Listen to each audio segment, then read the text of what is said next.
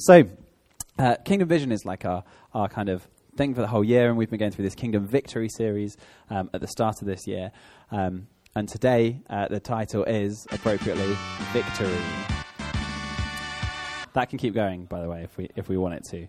I was quite excited to do this sermon because actually the victory is the best bit. If you remember, if you were here last week, Bert gave this sermon and on Luke 6, and the passage in Luke 6 was about taking the log out of your own eye. And Bert talked about how we need to remove those obstacles, but we can't do them by ourselves. Actually, I don't know about you, but my reaction to hearing passages like this is, okay, well, what's wrong? What can I change in my life? How can I level up myself? How can I sort of, it's not going right with God. How can I make it better? How can I just be less sinful, be less proud? And that's obviously not the right response, but that's kind of the natural response for me. And it kind of ends up creating this cycle, this kind of, oh, well, I'm trying to be more forgiving, but then I wasn't forgiving yesterday, so I failed yesterday, so I'm not going to be able to do it again today. And it just gets into this process of how much can I do in my own life to make things better. But Bert ended that sermon by saying that's not how it works. Actually, we need the victory of the cross to make that happen. So that's what I want to talk about today, victory, the victory of the cross. But I want to go back and look at the Old Testament first, the book of Hosea, in fact. So this is Hosea. If you know about the book of Hosea, the context is he's told by God, you open the book and it says, Hosea, prophet of God, is told to go and marry a prostitute. And God says, that's because I want you to have children of prostitution, because the land of Israel commits great prostitution by forsaking the Lord. He's talking about the fact that Israel is meant to belong to God. It's meant to be God's country. They're meant to be God's people, but they're constantly turning their back, going after other gods, other idols. And so in chapter 1 of Hosea, he marries this prostitute called Gomer, and they have 3 children. The first child is called Jezreel. And Jezreel is a place that if you go back and look in the book of Kings, it's a place where King Ahab, one of the first kings to really start getting lots of things wrong, it was a place where his entire line was wiped out. God said, I'm not going to let your line continue, and it gets wiped out. So he calls his first son Jezreel, kind of indicating that actually this line is not going to continue. This is not what happened to King Ahab is going to happen to Israel. His second child is a daughter, and he calls his daughter No Mercy. And the third son is called Not My People. So we start this book, imagine calling your child Not My People. But that's kind of the point. That's God's kind of standing there and he's saying, I'm your father. I put you where you are. You're my people. I love you. And at the same time, you're turning away from me. And the book is about this constant unfaithfulness. And we read in the book about Hosea's wife, in fact, true to her profession, leaves him, and he's told to marry her back again, to bring her back and forgive her. But actually, most of the book is really about how Israel don't get things right and can't fix things. In chapter 5, it says, their sins are so great that their deeds do not permit them to return to their God. We get this sense that this is not just another time that God's saying, hey, sort yourselves out, because otherwise it's going to go wrong. God's saying, this is it. This is the final straw. You're going to face some serious consequences for this. So we're going to take a look at Hosea 13 and just go through it a couple of verses at a time. The sound effects have stopped now. Don't worry. 13, verse 2. And now they sin more and more. They make for themselves metal images, idols skillfully made of their silver, all of them the work of craftsmen. It is said of them, those who offer human sacrifice kiss calves. Therefore they shall be like the morning mist, or like the dew that goes away early, like the chaff that swirls from the threshing floor, or like smoke from a window. There's this sense that Israel, even when they try and be faithful, they just have this kind of ability to they don't have the ability to stick around, this idea of like evaporation. Their good intentions don't last for very long. They end up just being swept away like chaff in the wind. But more than that, it's saying that they're making metal idols. This isn't like they're just being invited by their neighbours. Hey, come and worship at this altar. Like, we've got free food or whatever else is going on. It's not that. They're making idols themselves. They're spending time and money. They're using silver. They're using like wealth to actually invest in this idol worship. It's not just that they're accidentally doing this, that they just make a mistake. They're actually choosing to wander. They're choosing to stray from God's path. And the verse continues with verse 4. I am the Lord your God from the land of Egypt. You know no God but me, and besides me there is no Saviour. It was I who knew you in the wilderness, in the land of drought. But when they had grazed, they became full. They were filled, and their heart was lifted up before they forgot me. Therefore they forgot me. So I am to them like a lion. Like a leopard I will lurk beside the way. I will fall upon them like a bear robbed of her cubs. I will tear open their breast, and there I will devour them like a lion, as a wild beast would rip them open. God's ferocious in his desire to be united with Israel. This isn't just that he's angry, it's that actually he's trying to protect them and he's jealous for them. But if they turn away from him, if they jeopardize that, then there's this real danger of like a wild animal. In the book of in the series in Narnia, multiple times actually in the series, they talk about Aslan, who's representative of Jesus, and they say he's not a tame lion. This idea that yes, he's good and yes, he loves, but also he's still a lion. He still has that ability for danger. And Israel don't seem to see that. They stick with him when they need to, when they're out in the desert, when they've got nothing else. But as soon as they've got something, they instantly turn away from him. Let's continue with number 9. He destroys you, O Israel, for you are against me, against your helper. Where now is your king to save you in all your cities? Where are all your rulers, those of whom you said, give me a king and princes? I gave you a king in my anger, and I took him away in my wrath. This book was written just before the kingdom of Israel first was invaded by the Babylonians and taken captive. And so God's talking about this time period all the way back from King David, King Saul, to now. And he's saying it's not worked. This king that you've asked for, I guess we'll explore that when we're in the series next month. But the idea that Israel are asking for a king, they're asking for a king because they don't want to follow God directly. They want a man to tell them what to do instead of just listening to the law and following God with their hearts. They just want a leader to go, okay, well, this is what we're going to do.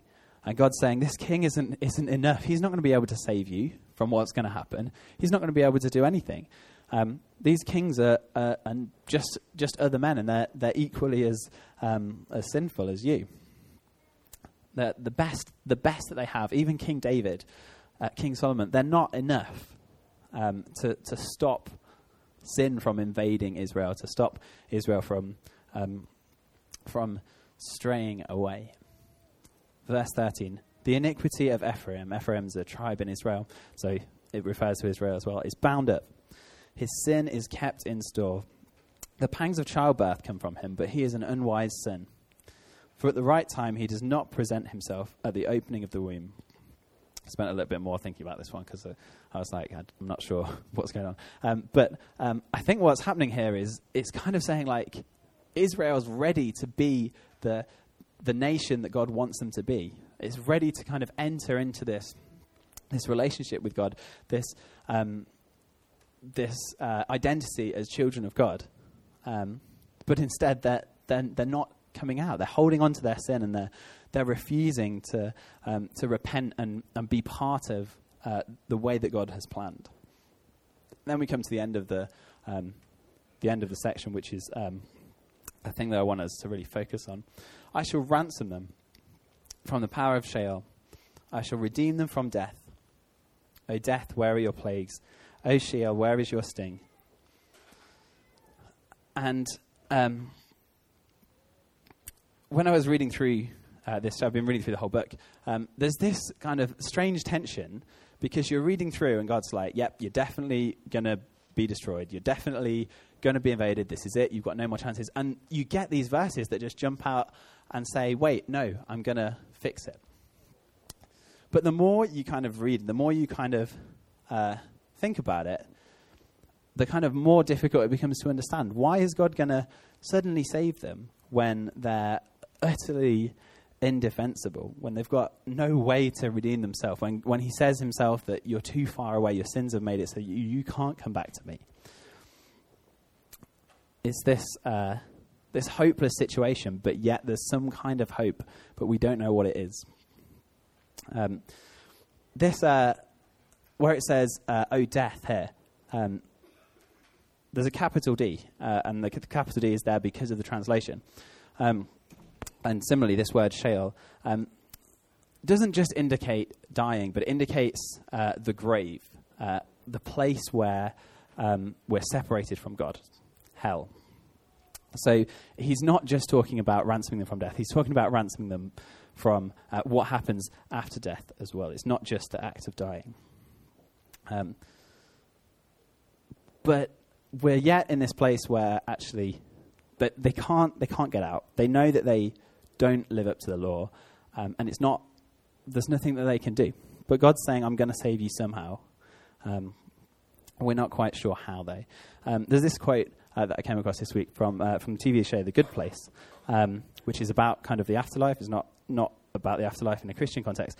But it says, what matters isn't if people are good or bad. What matters is if they're trying to be better today than they were yesterday. And I saw this like on Instagram or something with like a pretty picture around it. And I thought about it and I was like, no, this isn't what God is saying. It's not try and be a little bit better, try and sin a little bit less. It's actually, you can try and do that, but it's not going to get you anywhere. You're still going to be so separated from God, so far away, that there's nothing that you can do. This is like a video game boss that's not just difficult. It's not like you need to level up or go and train or change your party or whatever. It's that this boss is impossible to beat. There's something that means you're always going to fail. But yet there's this idea of someone who's going to come and save. God is going to save us somehow. It's this idea of the Messiah. And actually the Israelites had this strange idea, or not strange idea, but strange relationship with this person of the Messiah. The Messiah is basically the idea of some figure, some rescuer who's prophesied about in the Old Testament, who the Israelites are looking forward to coming at some point and redeeming them. And we have all these verses like Hosea saying, I shall ransom them from the grave.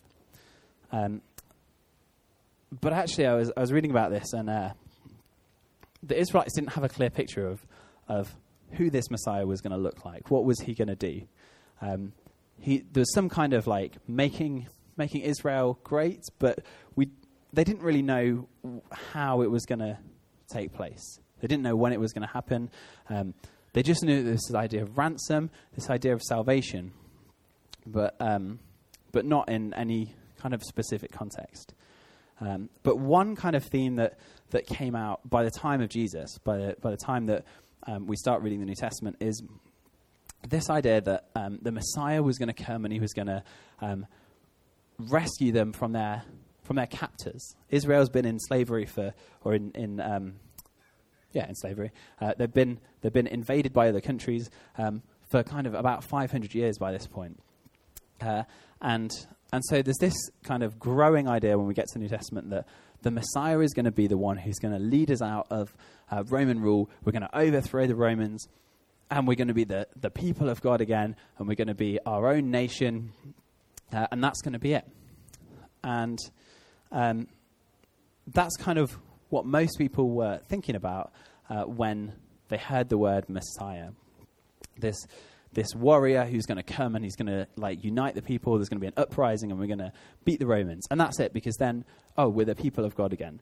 There's not really a focus on sin and individual kind of redemption, anything like that. It's all about how can we beat the Romans?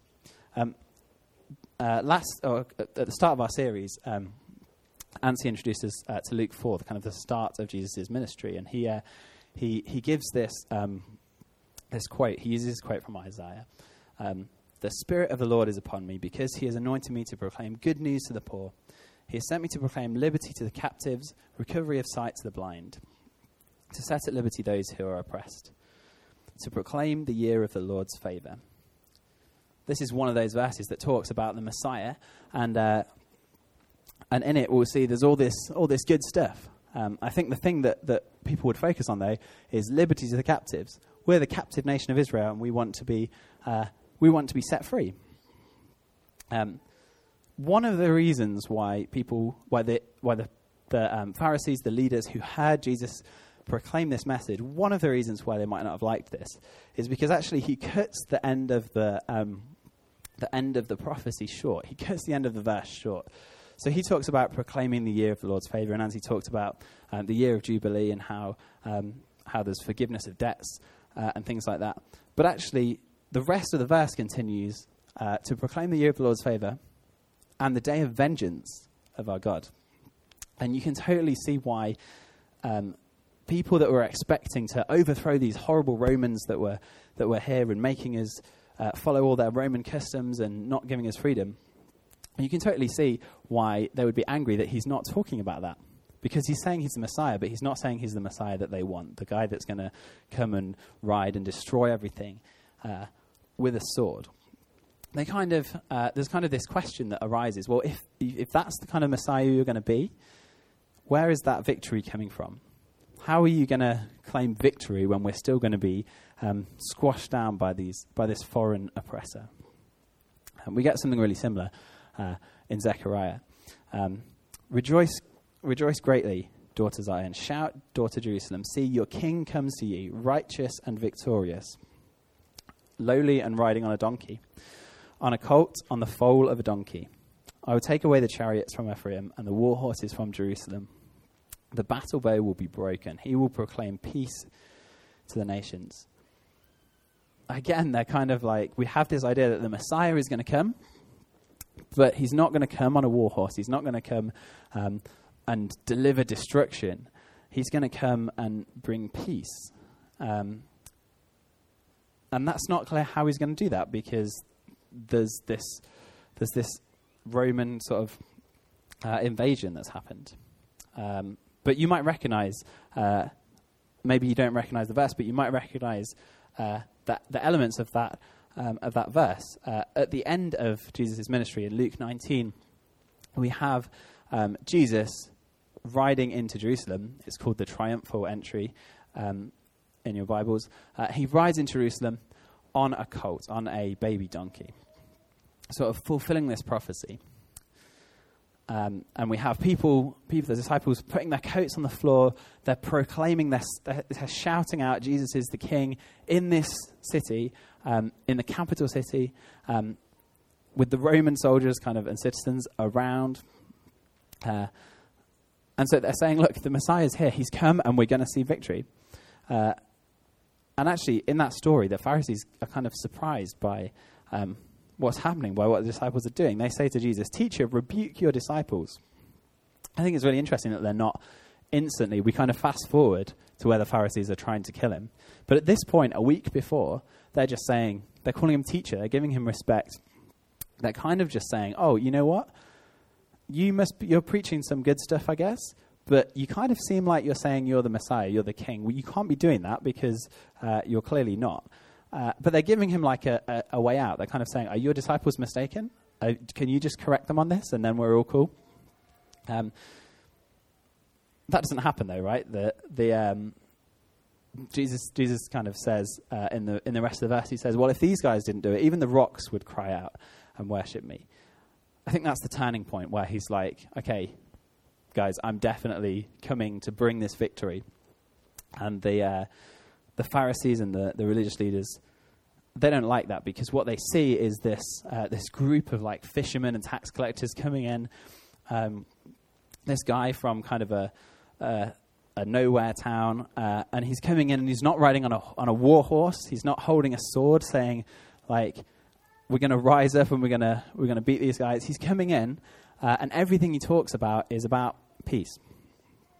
And for them, I think they can't see this other sense of victory. They just focus on this external victory. They're kind of asking that question of what does this victory look like? Because they're really entitled. They're kind of saying, we don't need to worry about our sin. We've got that. We know what we're doing in the temple. We have to do these sacrifices. We have to follow these laws. We have to make sure that we're clean.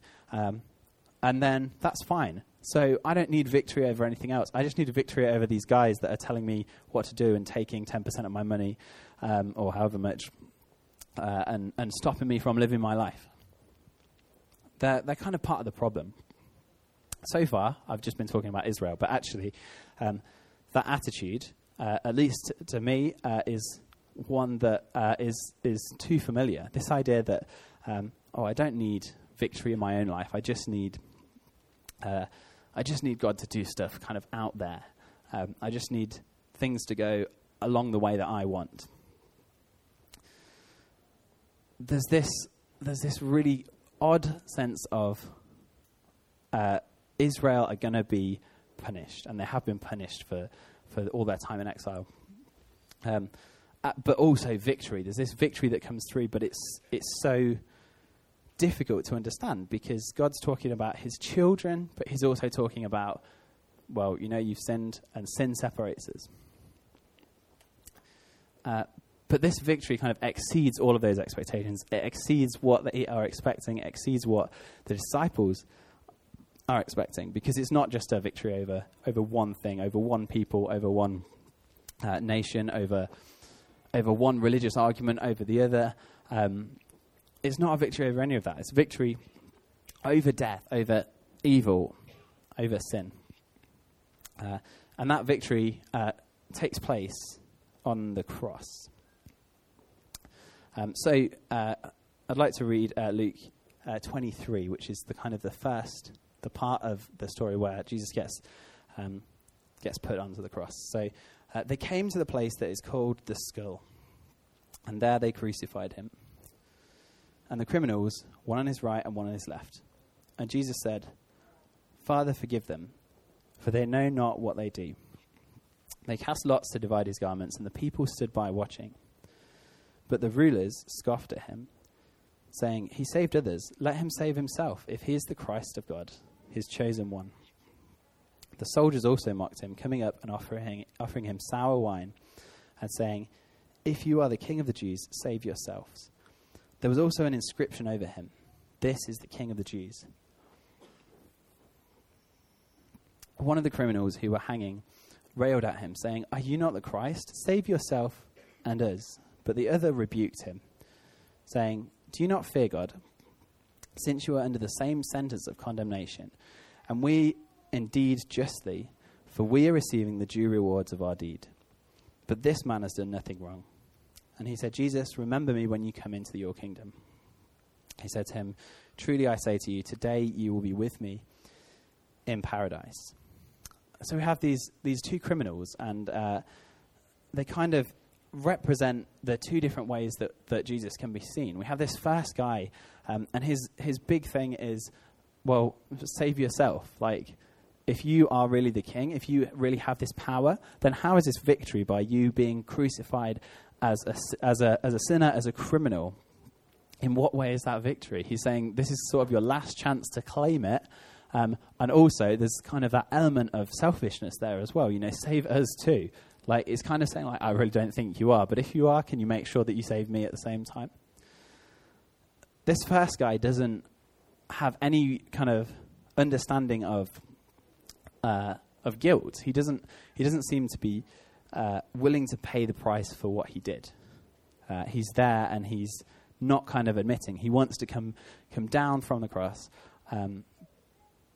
not because of anything that he's done, but he just wants to ride on the coattails of this guy. The second criminal, though, has a much deeper understanding, right? He starts by acknowledging his own sin. He's talking about how we're here, me and you, the other criminal, we're here because we deserve it. We deserve to be punished. We deserve to do this because of the things that we've done. And he also acknowledges this guy, this Jesus, is not deserving of being here. And I can't imagine how this guy has a trust that victory is going to come here. I don't know. Maybe he's really understood the Old Testament scriptures. But he has this sense that even though we're like hours away from death, there's some kind of victory that's going to happen. He says, Jesus, will you remember when you come into your kingdom? He kind of has the sense that something is going to take place. But actually, at this point in the story, it definitely doesn't look like we're going to see a victory. Right? The King of the Jews, the Messiah that's ridden in a week before in triumph, proclaiming that there's going to be some kind of victory, he dies. It was now about the 6th hour. There was darkness over the whole land until the 9th hour, while the sun's light failed, and the curtain of the temple was torn in two. Then Jesus, calling out with a loud voice, said, "Father, into your hands I commit my spirit." Having said this, he breathed his last. Now, when the centurion saw what had taken place, he praised God, saying, "Certainly this man was innocent." And all the crowds that had assembled for this spectacle, when they saw what had taken place, returned home, beating their breasts. And all his acquaintances and the women who had followed him from Galilee stood at a distance, watching these things. This victory that's been promised doesn't take place, right? The disciples are there. It just says that they stood at a distance watching these things. You can just imagine the sense of utter, heartbreak. They've put their trust in this teacher. They've followed him. They've listened to to his teachings, and actually, it just looks like game over. When it seems like there could have been something that happened, nothing happened. Right? He died. There's 3 victories that I think actually took place on the cross and during that resurrection on the 3rd day. The first victory is victory over death itself. So we started this Kingdom Vision series all the way back in September, and we started with Genesis. We started with the Garden of Eden and the fall. And because of the fall, death entered the world. Right? Because of our sin, death was a consequence. And throughout the Old Testament, it makes it really clear that all of us, at some point, every human being is going to face death because of our sins, right? In the Old Testament, they sacrifice animals. They make like a substitution. They kill an animal instead of killing a person for their sins, and that kind of tides them over. But it never lasts, right? There's always another thing to sacrifice for. It's never enough to stave off that death, because we're all constantly doing things. They might seem big, they might seem small, but they're enough to separate us. Colossians 2 says this, "You who are dead in your trespasses and the uncircumcision of your flesh, God made alive together with him, having forgiven us all our trespasses, by cancelling the record of debt that stood against us with its legal demands. This he set aside, nailing it to the cross. He disarmed the rulers and authorities, put them to open shame by triumphing over them in him." There's no way around the fact that actually we all are deserving of death. This verse makes it really clear that there's this record of debt, there's this legal requirement, because God is just, right? if he just wiped our sins away with no punishment, with no sacrifice, with no one paying for that debt, then he wouldn't be a just God. He wouldn't be a fair God. In fact, in Isaiah 42, it says he brought justice through to victory. And this is where that first kind of paradox, that first confusing thing about how God can be there to redeem us, to give us victory, but also that there will be a punishment, can be resolved. There's a legal demand on our lives, right? Just like the criminals had this legal requirement, they had broken the law, so they deserved to be punished. But the victory here is that Jesus triumphed over the rulers, the authorities, by allowing himself to be punished. He flips the tables, right? Because he's the only person who doesn't deserve death because he hasn't committed any sin. And so the first thing that happens is there's this kind of this payment of our debts, that we are not held by the grave anymore, that death has no grip on us. Just like the second thief, the second criminal notes, we deserve this punishment, and he doesn't deserve this punishment, but because he flips it around, we get the victory, which is eternal life. So the first victory is victory over death. The second victory is victory over evil, over Satan. In Hebrews chapter 2, it says that actually it's the devil that holds the power of death. But yet we have this verse that we started with in Hosea. Ransom from the power of Sheol. Redemption from death.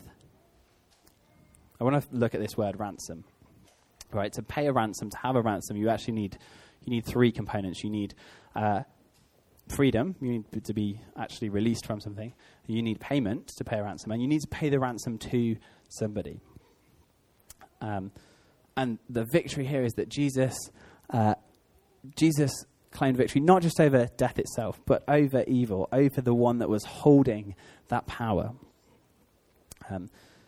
So his death, the price that he paid, the ransom that he paid, obviously is for all of us. And that's released us from his power. So we're not just freed from the punishment of death, but we're freed from the powers of evil as well. They don't have no claim on us. They have no hold on us. Actually, that means that we're free to grow in not sin, but in grace. The final victory that I want to look at is Jesus' victory over sin. We've read in that passage that at the moment Jesus died, the temple curtain was torn in two.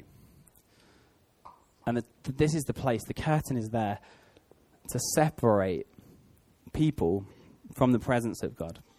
Inside that inner part of the temple, behind the curtain, is where God's presence is said to be found. But the moment Jesus died, that curtain was torn in two. The thing that was separating us from God was our sin. God is holy and we're not holy, and his justice can't abide that. And so the third victory is this victory over sin. The start of this series, the start of human life in Genesis, started with the Garden of Eden. And the Garden of Eden was a place of community with God. And sin is what separates us, right? Sin is what broke that community. Death was a punishment for that, but sin actually meant that we couldn't walk like Adam and Eve walked with God in the garden. We were separated from him. But actually there's a new covenant, there's a new relationship with God that we can have when we put our sins on the cross. That barrier is not there anymore. I think it's really cool actually that what happened through man on a tree at the start of the story was undone by Jesus on a tree. The tree was the thing that allowed sin to enter. Well, Adam was the thing that allowed sin to enter the world through a tree, but Jesus took it away through a tree, through the cross. And actually, all of these things are equally important, but I think the thing for us to focus on, or the thing that I feel is the the way forward is the victory over sin. Because it means that it's not about being a good person anymore. It's not about noticing your own errors and just trying to fix them yourself. Actually, it's about coming into a relationship with God, into communion with God. The end of the story in Luke 24, I'm just going to read it out. But this is, I love how Jesus kind of reveals himself to the disciples. So 2 disciples on the third day after the death of Jesus.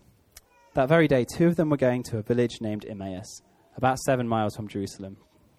They were talking with each other about all these things that happened. And while they were talking and discussing together, Jesus himself drew near and went with them. But their eyes were kept from recognizing him. And he said to them, "What is this conversation you are holding with each other as you walk?" They stood still, looking sad.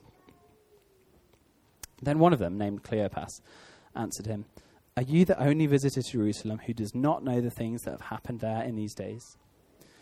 He said to them, "What things?" And they said to him, "Concerning Jesus of Nazareth, a man who is a prophet, mighty in deed and word before God and all the people. How our chief priests and rulers delivered him up to be condemned to death and crucified him. But we had hoped that he was the one to redeem Israel." The disciples are completely like they're hoping in this victory, but yet they still haven't seen it.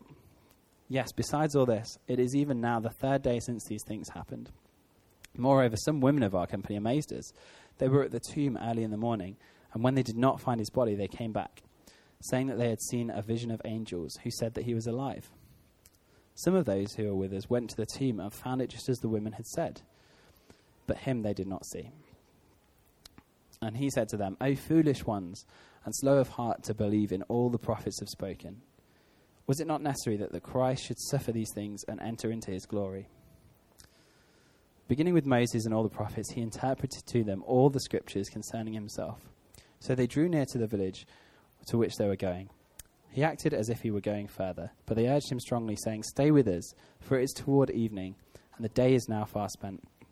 So he went in to stay with them. When he was at the table with them, he took bread and blessed it and broke it and gave it to them. And their eyes were opened, and they recognized him.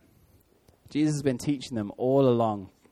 He's been saying, "This is who I am," and he's been explaining the scriptures to them, and they don't get it. And he tries to explain, or he does explain it to them again on this journey, at this head knowledge, and they're following along, right? They want to talk to him more, but they still don't get that this man that they're talking to is Jesus. And the moment that they notice him is when he takes the bread and he breaks it and he gives it to them.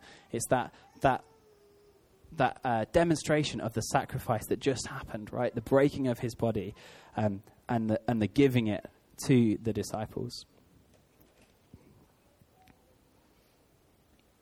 This idea that actually it's something that gives life, right? Something that gives sustenance, coming from the bread, coming from Jesus' body. That's the thing that changes the way that they see him. And when it says they recognized him, I love the idea that actually they see something else in Jesus that they haven't seen before. They've been following him, like they say, this mighty teacher, this great man, but they don't seem to fully get it, these 2 followers of Jesus. They don't seem to fully get it until he gives them this sacrifice. They get this new sense of understanding of just how big the victory is. It's greater than they can imagine. The Pharisees couldn't see this because they were just tied up with this idea of the temple. They knew how to atone for their sins.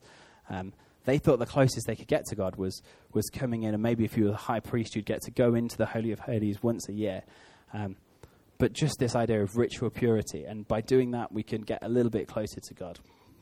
But actually, the victory is greater than that, right? Like there's this whole change, this whole everything is different. There's no chance of like a sequel to this. There's no death or Satan or sin coming back. Instead of bringing a sacrifice to him, instead of giving something up, we get this sacrifice from Jesus. He offers us his life. And actually that doesn't cost us anything. It It doesn't require us to do anything but accept it, but it gives us this complete purification, this complete ransom, this complete restoration of our relationship with him. This victory on the cross is not a victory over small things, over, I'm struggling with this one sin. It's a victory over our own mortality. It's a victory over all evil, all powers. It's a victory over our own failure to keep following the law. So we're going to come to communion shortly. And when we do that, remember that what we're doing here, we're remembering, we're celebrating this victory, the victory of the Messiah, the one who has conquered death, who's conquered hell, who's conquered sin. When it all seemed lost, when it seemed like it was game over, instead we got this victorious rise from the grave. And because of that, there's no ransom, there's no debts to pay. There's no sin that we need to atone for. Instead, we just have this grace that's there for the unfaithful, for the wayward, for the prodigal sons and daughters, for all of us who continually stray, who are just as sinful as Israel. But actually, we're going to come and have communion, and we just need to turn our eyes back to Jesus. It's not about fixing the things in our own life, but it's about coming into greater relationship with him, and through that's where we get that transformation. Let's pray. King Jesus, your victory is just fully complete. The battle has been won. We've got nothing to fear because of the cross, because our sin has been fully and completely paid for. And we've got nothing that we need to say. There's nothing that we need to do. So, Jesus, we know that we're not worthy to sit at your feet, at your table, because we fall short all the time. We know that we can't win a battle by ourselves. We can't win this battle against the world. So actually, we just come and surrender to you, and we accept your sacrifice. Lord, don't let us be focused on our own sin, to be preoccupied with fixing everything and getting everything right, but instead just give us joy in knowing you. And let us just sit at your table, share in relationship with you because of your grace. So as we take your bread and wine, Lord, just bring us closer into this relationship with you. That's why you made your sacrifice, because you love us, because you want to know us, and you want us to know that. Amen.